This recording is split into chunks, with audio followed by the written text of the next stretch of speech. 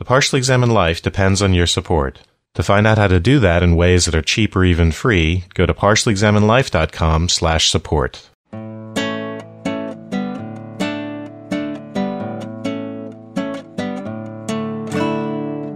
Hey, you're listening to the Partially Examined Life, episode 175, part 2, with guest David Pizarro from the Very Bad Wizards podcast. We have talked through Stanley Milgram's behavioral study of obedience experiment, Phil Zimbardo's interpersonal dynamics, and a simulated prison experiment. So you were just asking us, David, what do you think the upshot actually is of this? Yeah, exactly. So the way you put it, you asked us if you think anyone could do these sorts of things.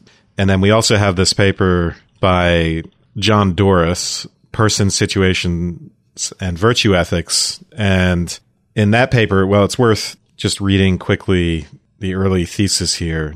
This is page 6. To summarize, according to the first situationist thesis, behavioral variation among individuals often owes more to distinct circumstances than distinct personalities. The difference between the person who behaves honestly and the one who fails to do so, for example, may be more a function of situation than character. Moreover, behavior may vary quite radically when compared with that expected on the postulation of a given trait.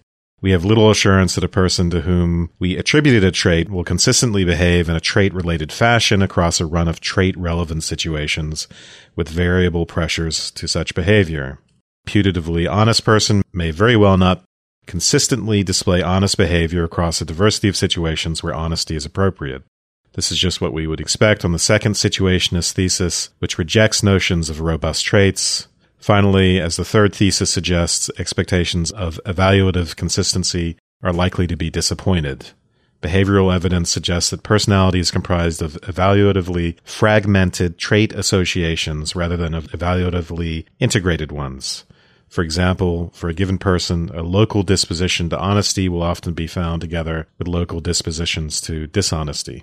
I would agree that I think that when you put people in unusual circumstances, whether it's the sort of Milgram experiment, the pressure of an authority figure, or even certain types of roles that bring out certain types of sides of them, I think the lesson you would take away from history, from not just the Holocaust, but the war and just the long history of human atrocities and the terrible things people do, is that we are all capable of those sorts of things, or most of us, I think.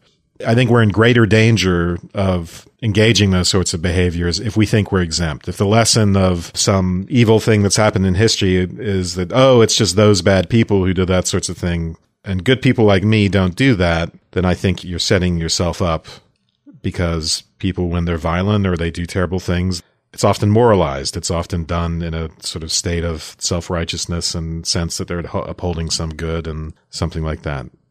But I have a lot of quibbles with this situationist thesis that we read in John Doris, and I think those two things are consistent. You could say that character matters a lot more than Doris thinks it does, and still agree that we're all susceptible under certain circumstances to terrible behavior.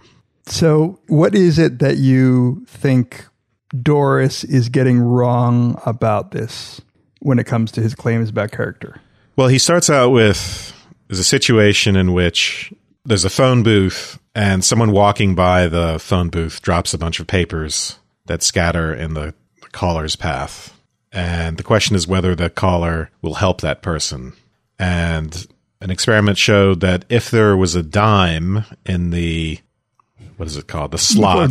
It's hard to even remember now. It's been so long. But if there is, it's the idea of a dime that could buy anything is also weird. But if there's a dime in the slot, if they found a free dime, they would be much, much more likely to help the person than not. So if there's a dime, 14 people helped and 2 didn't, and then no dime, 1 person helped and 24 didn't.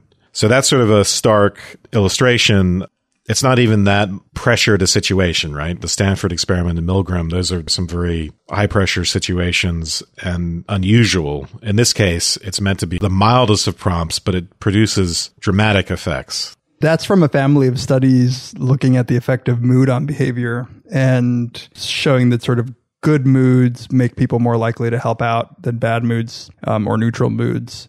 One of my favorite demonstrations of this is sort of a similar setup where people were asking for help, but they did it either in front of a Cinnabon at the mall, Interesting. or in front of and this will date the study, but in front of a Cinnabon or in front of a Chess King, which was a really crappy men's clothing store back in the early 90s. And you get effects that presumably it's the sweet smell that is putting people in a good mood. There's all sorts of demonstrations like this that you can situationally manipulate the circumstances to make people more or less likely to be altruistic. And I think Doris is trying to say, well, that shows that it's not that altruistic people are being altruistic. It's just that under the right circumstances, some people are and some people aren't. And that we're making a gross error in assuming that there is stability in these traits. So the larger conclusion is that when we explain people's behavior, we're tempted to call people good or bad, or we're tempted to call people courageous or not courageous, or generous or stingy or something like that. Those have a lot less explanatory value than just the sorts of situations people find themselves in. Isn't part of the question whether it's either or? I mean, Doris wants to make the argument for the situationist as being the either versus a certain kind of fixed character notion as the or. I mean, he does entertain some subtleties and variations on this to try to give some credit to the stable character side. I hear Wes saying that you can have a notion of character and identity that still admits that our situations matter a lot. Those two things can go together. And just because situations affect us, and it may be a lot more to investigate how much it requires extreme situations to affect us versus mundane situations to affect us. And the quality of those situations may vary from one to the other. Teasing out what is meant by a constant character is at least a more complicated question. Yeah. He's also talking about novel situations with strangers. So he says trait attribution is often surprisingly inefficacious in predicting behavior in particular novel situations because differing behavioral outcomes often seem a function of situational variation more than individual disposition. To put things crudely, people typically lack character. But I don't think it's true that people typically lack character. In fact, I think that character really is a driving force in people's lives. And the inability to change one's character can be a big problem, especially if you have, say, a personality disorder. If you're, say, an extreme narcissist, for instance, and it has a terrible effect on your life, and you go to a therapist, and there's a time when many therapists wouldn't even treat personality disorders. I'm thinking here of an extreme limiting case of character. But of course, we don't have to have a severe pathology to have one's life strongly determined by one's character, which is another way of saying, by the way, for the existentialist, the word would be essence as opposed to existence. But these novel situations with strangers, I don't think reveal much. What's revealing is the way people interact in relationships, in actual, especially close relationships with other human beings. Their capacity for having those attachments, the way they navigate those attachments, that makes an enormous difference in how happy they are. And their character and their behavior is extremely predictable across close relationships. And that's part of the problem. This is what psychoanalysts call transference, this idea of character consistency between relationships. People's relationships are patterned off each other, and the sort of grounding thing there is character, personality. This is my objection. Character is such a profoundly morally important thing, and that fact is not really revealed by interactions in novel situations with strangers. It's more revealed by the everyday, typical situations with known quantities, with people we know, people who are close to us. That's really, I think, the important domain for evaluating character. Right. So the distinction between that character as something psychological and character as something ethical is what Doris wants to point out, that important to virtue ethics is the idea that there are virtues, and these are stable things. These are legitimate ways of characterizing someone's character, that this is an honest person. And he says that somebody like Aristotle is going to think that typically somebody who is honest is also going to be courageous, is also going to be, so generally the virtues cluster together. It's possible to have one without the other, but overall, there's certain common things to make yourself a virtuous person, maybe to have self-control to have a good sense of yourself that would enable you, once you have one of these virtues, to get hold of the other ones more quickly. And this is the thing that he's objecting to. Well, there's two things, actually. One is whether these virtues cluster together. But the other is just cross-situational consistency in any disposition, any virtue. And we don't have to talk about Aristotelian virtues, by the way. We could talk about any ingrained character structure that amounts to a disposition to certain types of behaviors, and we can get as fine-grained as moral psychologists, as ethical psychologists, we get as fine-grained as we like in those virtues. So we could invent psychodynamic categories, a technical language of virtues that no one's even heard of, or vices that no one's heard of. And in fact, you wouldn't have to emphasize Aristotelian virtues or any kind of virtues at all if you just want to talk about the steadiness of particular characters, right? So it may be that, in fact, no one acts according to virtue that Aristotle talks about, but everybody has steadfast characters that are based upon the habits they developed in their lives. And that the older that they get and the more ingrained those habits get, the more they act in accordance to those ruts. And that would demonstrate a steadiness of character and a predictability of behavior, even if it wasn't virtuous, right? You seem to be just assuming that there is character here. And let me defend Doris a little bit in what I think is an important point to make, which is I agree that there is stability in interpersonal relationships and that if you are kind and patient with your spouse at time 1, it's probably a good predictor that you'll be kind and patient to spouse at time 2, all things being equal, I guess. But I do think that there is something that these experimental demonstrations aren't just weird, novel situations. I think we really do mean in a lay sense that somebody is honest, that they won't cheat on a test and that they won't lie to their spouse and that they won't cheat on their taxes. And when we say that somebody tends to be altruistic, we really do mean that if a stranger looks to be in need of help, that they would be more likely to help. And so these experiments, I think, are trying to tap something important about at least the lay sense of what it means to be honest. I just think those three examples you gave, the first two are an entirely different category for me than the last one. So cheating on a test or being nice to one's spouse, it's a matter of people you have a relationship with or self or one's own identity. I think you would find that people who are described as honest, you would find that they're not cheating on tests very often. But as far as helping a stranger in a passing situation, most people just think, I'm busy, they've got it. You know, there are all sorts of rationalizations. Yes, you could prompt them to be nicer if they feel lucky or something right before that happens, but I'm not even sure that it's a measure of how altruistic someone is, realistically, how good a measure that situation is. So I just think it's, you know, especially the way we behave with strangers out in public, especially in a society where people are busy, the public space is almost just a transient space for getting from one place to another. So I don't think it's a good representative situation, that's all, especially anything with strangers. Okay, so there's one sense in which there's sort of agreement, like the lay conception of character you don't think that it includes behavior towards strangers in these circumstances. It includes a lot of negative virtues, like not going up to the person and kicking in the head, but positive virtues, I think. Yeah, I mean, I guess that's what Milgram is intending to show. I think that's why Milgram and Zimbardo were such putatively powerful demonstrations for people that presumably these are all people who one might say has a good moral character. And you could just say, well, that behavior in those situations isn't what I mean by character. Like, let's take Dan Ariely, for instance, the behavioral economist, has done a lot of studies about cheating. He brings people into the lab, gives them these tasks, manipulates the situation such that they can cheat if they want to gain money. And he just shows that most people end up cheating a little bit. And he can move that around by changing certain features of the situation. But most people cheat. And I think that there is at least a challenge on the face of it to the view that an honest person, this is a private decision to screw the researcher out of a couple of bucks. And I think that people would say that an honest person wouldn't do that.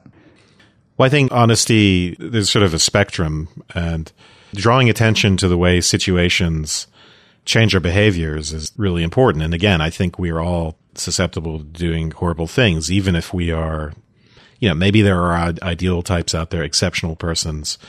But even a person who's well known in a social circle for being the most altruistic and empathetic person, it wouldn't surprise me to hear that under certain extreme circumstances they did something horrible. But those sorts of traits all lie along a spectrum, right? So you could have an exceptionally honest person who gives in to the cheating circumstance that they've been put in, but that doesn't tell you that it isn't the case that in most situations that they have that tendency towards honesty. It doesn't tell you that the tendency towards honesty doesn't exist, especially relative to others.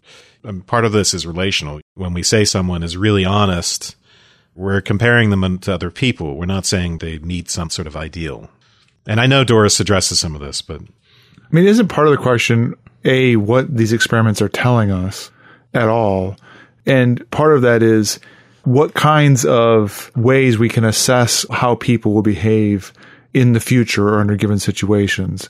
One of the accounts is that people have features, that are recognizable, measurable in some way, that we can identify them and name them and predict how they're going to behave according to some standard. Then we test them. We said that they're honest, and we put them in a situation where they can cheat, and some significant fraction of them end up cheating. And so, both of those things are at issue, right? And the situationist thesis it's a funny kind of nature versus nurture argument. On the one hand, the extreme situationist argument is that people are like leaves in the wind and they behave only according to specific circumstances. The situationist claim is pointing out how people are blown by the worst tendencies, right? So none of this that I've seen has been talking about how people react really, really positively to positive influences according to situations, and that when they're around people who are friendly and loving, and that translates into them being friendly and loving to other people, and everybody is doing much better. And not even just that, but a high stakes situation. So a person who is being given a test and there's money to be gained, it's not a high stakes situation in the sense that the violation of that norm is such a big deal. And there are lots of possible rationalizations, like, I'm just paying myself for my time or something like that. So, we say in extraordinary circumstances, a really virtuous person could be made to do vicious or horrible things, but there are lots of thresholds prior to that, which are extraordinary, in which they would do the right thing. So again, a high stakes situation where the amount of damage that they might do by being dishonest is big, but in order to avoid doing that, they're willing to take a big hit. They're willing to get hurt. They're willing to lose a lot. I think you could say that the person that we legitimately call virtuous, that they have that disposition and they will stand up to those tests better than other people. And that can be true even if there is some more intense circumstance where they would fall apart and do something horrible. And you might not even call it disposition. You might call it training, right? Using the word disposition, it could mean that's the way somebody is at a given point, but it has the flavor of this is just the way they are, how they were born or something like that, as opposed to the idea that in dealing with circumstances, whether they be extreme or not extreme. Yeah. I'm using it in this kind of philosophical sense that people use it. Okay. It's a different word for virtue. It's a tendency to behave in a certain way, but not necessarily from birth. But what I'm trying to emphasize here is the idea that the way we behave in some kind of consistency has to do with the kinds of circumstances we've been in. The question of how our behavior has been rutted and habituated based upon the circumstances we have encountered in our lives, and how we behave in similar kinds of circumstances versus deviant circumstances, that's pretty interesting. If we're talking about similar circumstances, that seems like probing the way in which a person's character, for lack of a better term, is robust. And then the question is how to assess the relative strength of that robustness and what would be the measures of that.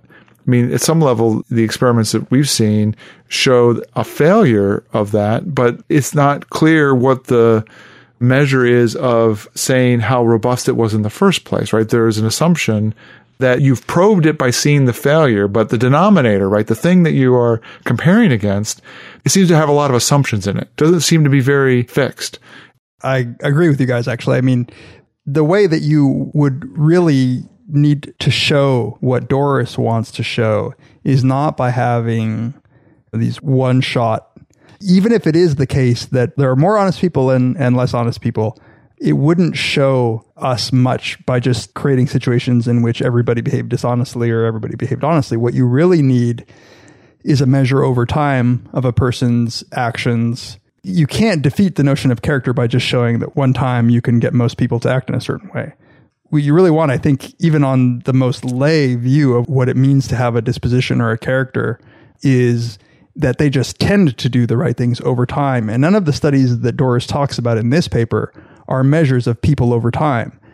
But we do have those, and this is something that Doris avoids talking about here, because there is actually a really huge literature, as Wes, I think you were saying, about personality. And to some extent, personality psychologists have been dealing with this question a great deal, and I think have demonstrated pretty well that there are stable traits. But you really need a different data set in order to show that. Let's just take something that maybe is morally neutral, but it's still about dispositions. Does somebody who scores high on introversion or extroversion on a personality test actually act in an introverted or extroverted way across situations? And of course, it's not the case that they always do, right? And I feel like Doris is strawmanning the view a little bit by just showing that there are some cases where you could get everybody to be extroverted, or some cases where you could get everybody to be introverted.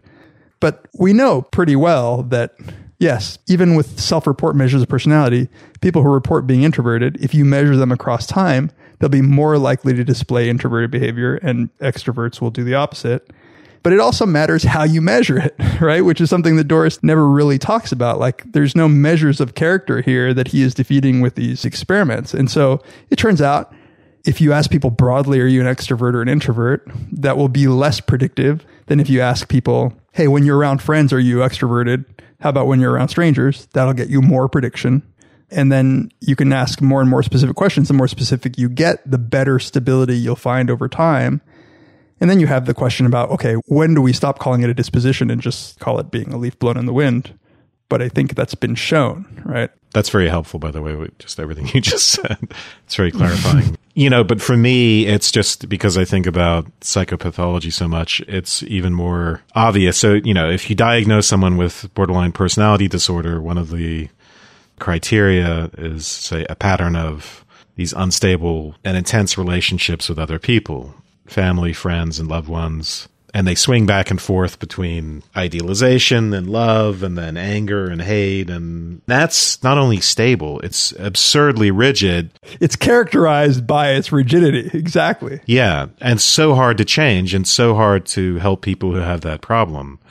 It's not like psychopathology is the standard here, because it's sort of the extreme end of things. But if we look at character traits in general, I'm suggesting that rigidity at the very extreme end, the less pathological character traits, or traits that have nothing to do necessarily with pathology, like introversion, extroversion, even if they're not as rigid, you would still expect some sort of stability, let's say. Right. And so one way to ask it is, if you did a Milgram experiment in various ways, or let's just say you could get anterograde amnesics who can't form new memories or whatever, and you just get them and do the Milgram experiment a bunch of times, would you get people who obeyed all the way to be more likely to obey all the way every time they took it? And would the people who opposed it, and then all the people in between who were more or less uncomfortable, would you see some stability over time? And I think that you would. But this question of thresholds that I brought up, you could set a threshold in a situation that's too low or too high. If it's too high, you could get everyone, let's say, no matter how virtuous, to do something horrible or do something. And if it's too low, if the stakes aren't high enough, and it's fine to disagree with me, but to me, it doesn't tell you a huge amount whether or not someone helps someone pick up their papers. So that's my question involves getting to the right threshold, a high enough stakes situation, but not one that's so high that it's going to defeat everyone.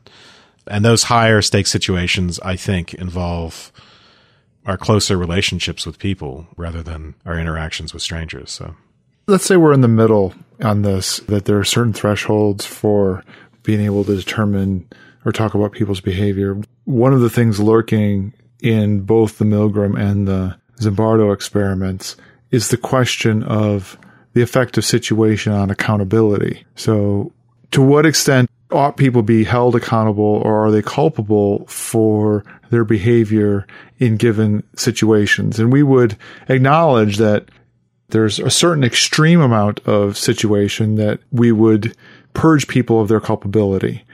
And typically that measure to me would mean you're being forced in a very personal way, very focused on you, usually involving violence that would relieve you of your culpability for your decisions. You can't be held responsible for them. And where it becomes much more murky, in which, Zimbardo seems to be explicitly implying, was the whole idea that anybody can turn this way, and it doesn't involve them being persuaded or forced in the kind of extreme way I just described, but that circumstances, situations can be much more subtle in causing people who we would normally recognize as being perfectly reasonable, sociable people to do in groups really horrible things. Or even as individuals, maybe that might be the implication of Milgram's, but it might not be quite the same. Does the effect of these experiments and these conclusions, and maybe understanding a more, even if it's not completely situationist, a more situationist understanding of our psychology, affect the way we ought to understand people's culpability, to the extent of we ought to understand the way our justice system works, or the way we ought to forgive or not forgive our lovers, or things like that? That is the question. Zimbardo really does, and especially in recent years, he really is driving this line that therefore we are not to be held responsible for bad actions. I've never thought that followed, because there's a way in which if your disposition caused you to behave in a certain way and not the situation, it's still unclear to me that I can hold you responsible. To take the examples of psychopathology, I don't know that I am more likely to think that somebody with borderline or narcissistic personality disorder is responsible for the behaviors because it emanated from something deep within their psychology. It may be the case that what we want is something like an Aristotelian view to hold people responsible, where they have shaped their situations such that they would have these dispositions. That's a very existentialist point of view, actually. Yeah. I guess I'm thinking more about the force of community. Two examples that came to mind. One is in Doris, he provides a sort of personal situation where you have somebody who's in a relationship. They haven't cheated on their spouse, but they put themselves in a situation of, going to an intimate dinner with somebody that they've had somewhat of a flirtatious relationship with. And that increases the likelihood that they will actually end up cheating because they've put themselves in a situation where they could be more easily compromised. And another situation would be you're a member of a community where the social force is in one of these directions that we would point to as saying is horrible. I mean, pick your example of Germany or during World War II, the treatment of slaves in the United States, or being in a community where American Indians are being run off and marched by you. I mean, you can just come up with a litany of different circumstances in which a group of people are ignoring the pain and suffering of another group of people or even of individuals. And there is, in part of that action, some kind of authority about what's going on that seems to be very related to the kinds of things we see in the Milgram and the Zimbardo experiments to try to understand the effect of situation and authority on those people's behavior, whether it be positive or negative. I mean, the positive side would be something like what happens after hurricanes or other kinds of disasters. Everybody talks about how people are coming together and helping each other out. But it seems to be like the positive corollary of this kind of situationist psychology. I think that the way that you said it is right, in that what these studies and this body of work, to me, like the take-home message is, I think Doris comes down on something like this. It's something like moral humility and maybe patience with other people. I think the strongest view of the dispositional approach that Doris is arguing against is that the people who didn't speak up against the slaves were just evil people, and the people who let the Native Americans march by and didn't help were just evil people. But the reality is that any situation could overpower any of us. And so I should just adjust what I think about other human beings when they engage in bad activity and not use my very basic view of what character is as a way to blame other people or as a way to predict my own future behavior at some moral risk. Doris puts it, a reflection on situationism has an obvious benefit in deliberation. It may serve to remind us that for people like us, the world is a morally dangerous place. So sort of knowing that the world is morally dangerous for all of us, even if like I am 65% more likely to be honest than you or whatever. Right. I think that's my view as well, which is that it still makes sense to talk about virtues. It's just that even a very, very virtuous person could end up doing horrible things, or especially in a society that condones slavery, you could have someone who's very ethical and just and magnanimous and all sorts of other things in most contexts of life, just not get it in that context. And they have a whole, there's a whole ideology that goes along with that. There's a tendency in that case to see people as not being human beings or whatever justifications occur, but also even the fact that the circumstance might elicit their more sadistic qualities or stuff like that. So human beings are complex enough to be both dispositional and situational at the same time. What's funny is that I find that in making this sort of the upshot of his argument where he says, this is teaching us that the world is a morally dangerous place and we should reflect, and this almost sounds like he is promoting this as a virtue. Like at the end, I was like, wait, isn't that kind of a virtue? I thought that, yeah, I had the same idea. He talks at a certain point about, he doesn't say this, but the virtue of being able to attend to situations. And that is also a disposition, and it's one you can actually cultivate. It's an extremely important one. If you're trying to improve yourself and you pay attention, you'll notice that you're not falling with a bad crowd, for instance, or if you want to modify your behavior, you have to be very, very careful about the sorts of situations you put yourself in. It's absolutely true. And cultivating that disposition is not easy. It requires habituation. And so, yeah, it's interesting that he didn't even address that. I'm sure he's going to address this idea that we ought to attend to our situations could be thought of as a kind of virtue. But I think that he thinks that these virtues need to be described in a way that they are very situation specific. So it's not that you learn in general to attend. It's not that you become a generally more aware person, but that I think about somebody who's trying to become more mindful over time. It's not that mindfulness overall, there is some habit, but you kind of have to test it out to practice it with every different kind of thing. Like that there are so many individual skills. It's not just becoming mindfulness in general, like, becoming strong in general. You have to exercise all your different little muscles.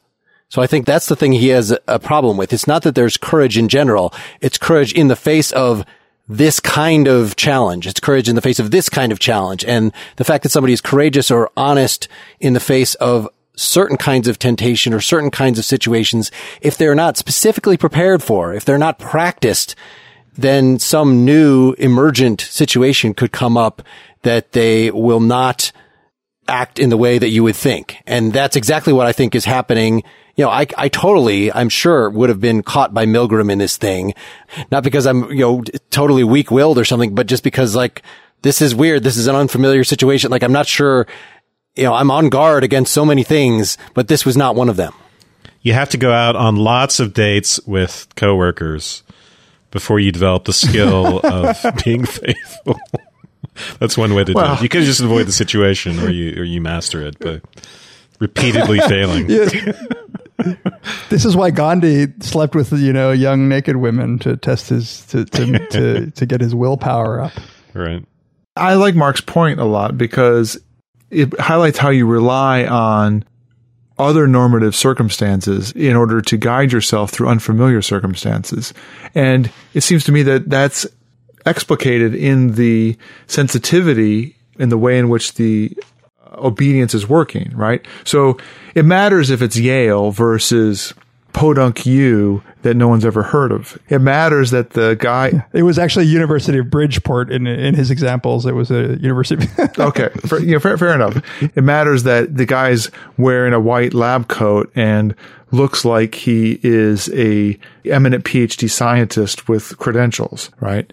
It matters that you're further away from the person, you can't actually see them. That you end up holding on to other normative factors in order to judge what the situation is.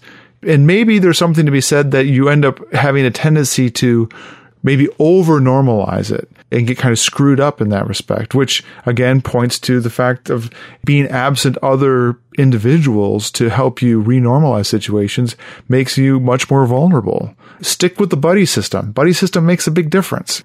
It reminds me a little bit of the kind of generalization curves you see in learning behavior where you have like a conditioned response to like Pavlov's dogs, right? They hear a bell and they get food. They hear a bell, they get food. Pretty soon they start salivating to the bell. Well, you can show across all these learning experiments that there is a nice generalization curve that if the bell is one note off from the original bell, then they kind of respond. And then if the bell is two notes off, then they kind of respond, but a little bit less. And the further away you get from a similarity of the stimulus, the less likely they are to respond in the same way. Mm-hmm. And that's sort of what I see as our moral training, which is having a lot of willpower about this particular thing is not necessarily going to translate into something completely different. But we train ourselves in these various domains to try to do our best to overlap, to cover the ground across various situations. So it's important, I think, to realize that it's just like with training for anything, I think. Just because you develop fast hands at ping pong doesn't mean you're going to be good at basketball. Yeah, or being very, very dedicated to your physical training as an athlete doesn't mean that you will be very, very dedicated to your obligations to your spouse. Right. Well, and being this obedience thing, you know, the way Milgram puts it, that it's two different values competing. So it's not just that you're training yourself to not be a sadistic bastard, but you're training yourself in what are situations in which it's appropriate to resist social pressure, that we are naturally social animals. Most of the time, it's kind of good to go along with other people in terms of helping, you know, being a cooperative, non-trouble causing individual. And so it's just a matter of, you know, being on the lookout for circumstances in which you should not do that. That's a good point, that having people who are well adjusted into functioning in society might actually positively select for people who are more agreeable. Yeah, being trusting seems a virtue, yeah. Exactly. And so absent significant other signals, it's in fact very hard to get them not to cooperate because their habit and tendency is to cooperate, to help out a situation that has all the signs of being for the good of the community, for the good of people in authority and stuff like that. And you've actually selected for people who behave like that, who are good citizens in some way. On the latest Partially Examined Life, a defense of the Nazis is just really nice people. They couldn't help it. You would like to have people have a lot of dedication to positive interactions amongst each other, right? But what you might end up with is having people having strong dedication to or citizenship or group identity towards their group identity. And it might be, in fact, very hard. We could come up with a bunch of examples where what's actually hard is to get people to go against the group identity that they're hooked into.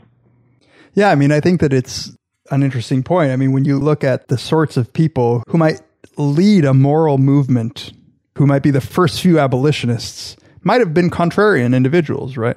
Yeah. They might have actually been disagreeable people, but it took that sort of person who was willing to be scorned and mocked and excluded to be able to do that. And those people, if there is an underlying trait there, might actually not be anything like they just happen to be morally virtuous. I mean, the sort of person who devotes their life to protesting for a cause, they might actually not be the best people to have around. They might actually be kind of assholes, but they're willing to work for champion a particular cause at the expense of other aspects of their life. Whereas I totally would have gone all the way in the Milgram experiment. Just so nice. Well, I also think I buy Zimbardo's overall political point, and I watched a separate talk of him addressing Abu Ghraib and his experience defending one of the people, the lower level soldiers that was involved in that. This just really speaks to our fundamental political ethos that if you think everybody just needs to be more individually moral and then everything will work out better, whereas the more determinist liberal response is, no, it's the system. This is the Marx's point. Set up a good system and people will generally behave well. Set up a crappy system that rewards bad behavior, then you'll get people behaving badly. If that's the way you're going to characterize the difference, then I think the determinist, the Marxist, wins hands down. It reminds me of my advisor in grad school was trained in clinical psychology. He didn't become a clinician, but he told me this story about when he was doing his internship. He was in the psych ward. I think this was in the 70s, maybe early 80s. And there was a particular patient. He was in the schizophrenic area of the hospital. And there was a patient who every night would go out and would go to the office of the director, the head doctor there, and he would take a shit right outside his door. And then he would go back to his room. And this was really problematic. So they put my advisor, Peter Salve, in charge and said, work with this patient. This is problematic behavior. They had these theories about he was metaphorically sort of shitting on the head doctor, and he had to work with this patient to get rid of the problem. A week later, they met again. The behavior had completely gone away. And they asked him, they said, wow, what did you do? How did you talk to him to get rid of this behavior? And he said, I just took him to the bathroom before he went to bed every night. And it's even if there was some internal motivation to shit on the director, it doesn't mean that you can't set up a system in which you're going to get the best results. Mm-hmm. Well, and we'd mentioned, that these are all about negative things. So one of the links that I'll post for people, my wife made me aware of that was going around recently was this compassion games. It was set up in a women's prison. Players earn points for logging acts of compassion, for helping each other, for sharing things, for cleaning each other's spaces. And it's just apparently immediately really turned things around. And this has since been implemented in troubled high schools and a number of places around the world now. And so just setting up any kind of incentive system for good things, who knows if that kind of thing, I don't know enough about it to see, does it work in the long term, or is it just okay, people were nice to each other for a couple of weeks and then that doesn't sound like a solution in particular for a permanent thing, but who knows? That kind of behavioral sort of the reward, setting up a schedule of rewards for good behavior is pretty much the only thing that works with children with antisocial personality, severe antisocial personality disorders or psychopaths. And I think you're right. I don't know that they internalize it when they're out of that environment, but hell, man, it works. Gamification. There's the gamification part about it, and there's the rewards part about it. But I want to just defend it vigorously because the typical objection to it to me would be, well, you shouldn't be paying people to act properly, or you shouldn't be rewarding them to just act the way they ought to be acting. But I would say that for most of those people who are saying that, there are all kinds of incentives that they're going on in their lives to encourage them to act in that way, act in whatever virtuous way they want to, right? And they're not recognizing them as incentives along those lines, but they are just like that. Wanting to go out and stay in school and pay my taxes and be a member of my society. One significant encouragement to do that is I get rewards out of doing that, right? But if you're in a situation where you're not getting rewards out of doing that, we talk about people who, they show up to work even though they're getting paid shit, and eventually they find success later in life, right? And that's all predicated. They, with few exceptions, are going to have to be in a position where they think they're going to get that, right? But if you don't think you're going to get that reward, you're not going to do it. And it doesn't strike me as rocket science that you need to feel like you're going to get some kind of benefit out of suffering, out of doing hard activities, and that getting positive rewards for doing certain kinds of activities matters. And we get them implicitly and explicitly all the time. I think that people have some sort of, maybe one of the lessons here in Doris's argument that I think is valid is that it may not be that a sort of character-based approach is the best way to view human psychology. But what I think he's saying is that the lay view of what character is really what needs to change. It's just the wrong view of how stable and robust these character traits are. And so for some reason, I think we like to think that people would be altruistic and self-sacrificing, and that they're virtuous when it's in the absence of all reward. in almost a weird way where like, I want you to be miserable while you're helping me. When you carry it to that extent, your point is well taken about like a reward is not just giving a kid $5, right? You can empirically demonstrate that that actually is the bad kind of reward to give a kid $5 every time he's nice to his sister. But what's a really powerful finding is kids are rewarded by things like putting your hand on their shoulder, telling them that they did a good job. And when you do that, when parents focus on that with their problem kids, behavior really starts changing. You fail to reward the bad behavior and you reward the good behavior. But a reward can be anything like just telling them they're a good kid or giving them a hug or whatever it is, right? It might be idiosyncratic. Validating and recognizing them and engaging with them as an individual human being. That's weird. Imagine that. It's part of what makes transferring these findings, even if accurate, to the real world difficult in that if you're talking about what are our policies for running my prison or running soldiers' lives, these are environments where you have total control over a person. And even in an individual classroom or bringing in somebody to be an experimental subject, and it's a very closed situation. And so comparing that to overall social incentives is difficult. I mean, does it really demoralize people to have Trump serving as this kind of example and dividing people? Like, maybe, but it seems like the amount of influence that someone that far removed from any individual human being is going to be so diluted compared to other things going on in their lives. What does this mean for social policy? You could try to influence certain behaviors, but in terms of fostering a culture of helping or something like that outside of a prison or school environment, that would be a hard thing to do.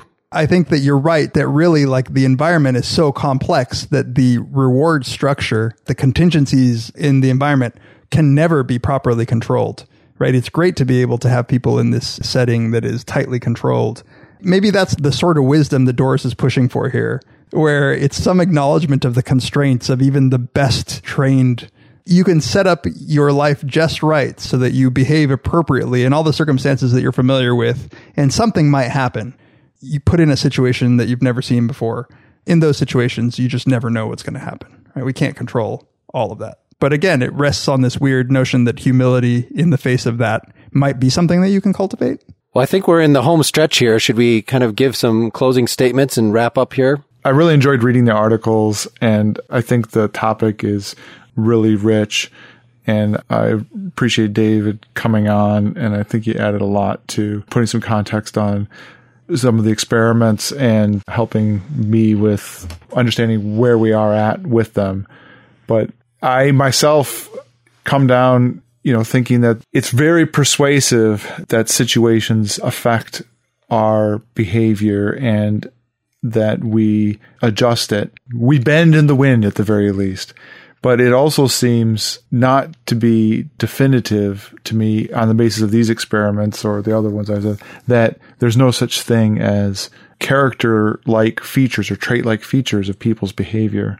And so to me, it's still a kind of interesting and pertinent question on how that cashes out for accountability for people and accountability in terms of whether it be in our personal relationships or in the laws that we have, what the effect of situations are on people's behaviors and choices. And it seems to me that there's a lot of really interesting and terrifying gray area in those cases. And if anything, we have a tendency to, maybe this is part of what you get out of the Milgram and the Zimbardo experiments, to the extent that they feel so surprising, is that our tendency is to expect that we're kind of puritanical or have higher, unreasonable expectations of how people ought to behave, and that we ought to learn at least that from it, that we're much more fragile and situational creatures than we like to think we are. Yeah, I agree. I don't think this, as Wes was pointing out, I don't think this is a good argument against having traits in general, but I don't think that's what Doris was going for. I think that it is an argument against what David was referring to as a lay theory of personality. Just these ideas that there are good people and there are bad people, that there but for the grace of God go I is a much more accurate sentiment. I don't think either of these studies is particularly strong as science in certain ways. They're both kind of symbolic, right? If you want to say, I've proven that the Holocaust could happen here through either of these. No, you haven't. They're not even close. But it's suggestive. It works for the humanities. It gets a discussion going. Yeah, I think these three papers they're such a great combination. They are a great combination. To think about these, very, very well known, because I hadn't connected these. Obviously, I had come across descriptions of these experiments somewhere, college, high school, but I hadn't thought about them in relation to virtue ethics. And I think it has to change the way you think about dispositions and virtues and personality, all those sorts of things. It's important to keep the situationalist perspective in mind. And David, you're great. Thanks for coming on. You have the podcasting virtue, not just on your own podcast, but across all podcasts, except for the most shocking podcasts. Yeah, this was great. Thank you. Yep. Yeah, no, thank you guys. This was great. I really, really appreciated you guys having me on, and I thought it was a great conversation. I think it was great that Bob Wright provided a comparison point. What is it where you're calibrating the machines to a consistent signal? Since Bob Wright has appeared on your podcast and our podcast and Econ Talk, Sam Harris's, and in a few other places. So you can rate the quality of the various podcasts by listening to the same guest. Exactly. That guy is making the rounds. Next time, we're going to actually do more of The Wealth of Nations by Adam Smith with Russ Roberts, the host of Econ Talk. People should go to our Facebook page. Let us know how you like this. Maybe do some cross-subscribing. If you're a fan of one thing, maybe subscribe to the other. Why not do these things? You could compare the Facebook groups of each of the podcasts and see which one is better. You could email us point by point why Very Bad Wizards is better than us, because at least when we post to Reddit, that's what they do. That's what people... That's right. This is why Philosophize This is better than both of you by far. Which group of listeners is more honest? Really? More virtuous? They seem not to hold back whenever they have anything potentially critical to say. It's hard not to be immediately defensive, but they did listen to us in order to have something obnoxious to say. So probably you should be generous in how you interpret them. Hey, if you're wondering where Seth disappeared to, he had some technical problems and had to wake up early, so he ended up dropping off. Our closing song is called Doing the Wrong Thing. It's from the brand new Live at Berkeley album by Kaki King, whom I interviewed on Nakedly Examined Music, episode 54. Check it out at nakedlyexaminedmusic.com. Hey, good night, everybody. Good night. Good night.